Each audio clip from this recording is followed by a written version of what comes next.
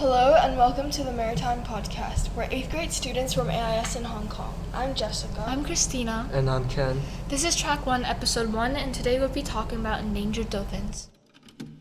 Do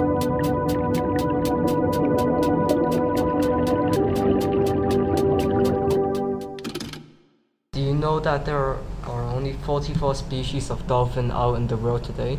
And 86% of them are threatened with fishing nets that could lead to extinction. Oh, really?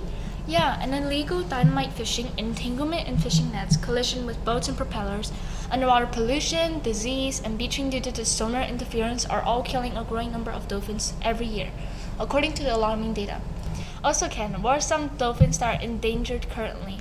The Yangtze River dolphin, Atlantic humpback dolphin, South Asian river dolphin, Amazon river dolphin, Irrawaddy dolphin, Indo-Pacific humpback dolphin, Indian Ocean humpback dolphin, Mui dolphin, and Hector's dolphin are all endangered or critically endangered.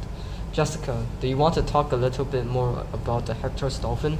Yeah, of course. The Hector's dolphin, the world's smallest dolphin, has a subspecies called Mu dolphin. It is one of the world's rarest dolphins, and it can only be found on the North Island's west coast. The Mu dolphin is critically endangered, with only 63 adult Mu dolphins remaining today, according to the scientists. That's right, and they're on the verge of becoming extinct. They have the distinction of being one of the world's most endangered dolphins. Since the population is so small, Mu's dolphin can only survive one human death every 10 to 23 years. However, fishing kills about 5 Mu dolphins per year. Yup, and have any of you seen a pink, white, or even gray dolphin? The Indo-Pacific humpback, also known as pink dolphins, is one of Hong Kong's strangest inhabitants. Adult Indo-Pacific humpback dolphins are gray, white, or pink in color, and some people mistake them for albino dolphins.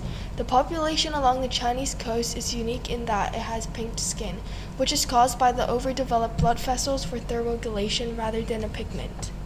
The Amazon River and Orinoco River in South America are home to Indo-Pacific humpback whales. They are in jeopardy as a result of the population and the basins of these two rivers, which has resulted in increased pollution, river traffic, and thus accidental killing. Unfortunately, according to the most recent statistics from 2012, only 62 remain.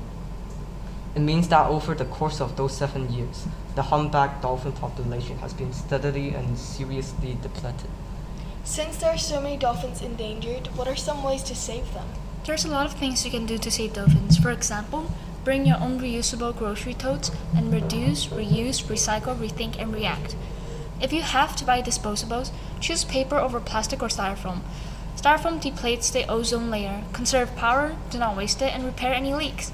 Reduce the use of dangerous chemicals and toxins and properly dispose of them. When you can do something by hand, don't use an electric appliance. Kitchen scrapes should be saved for the compost pile.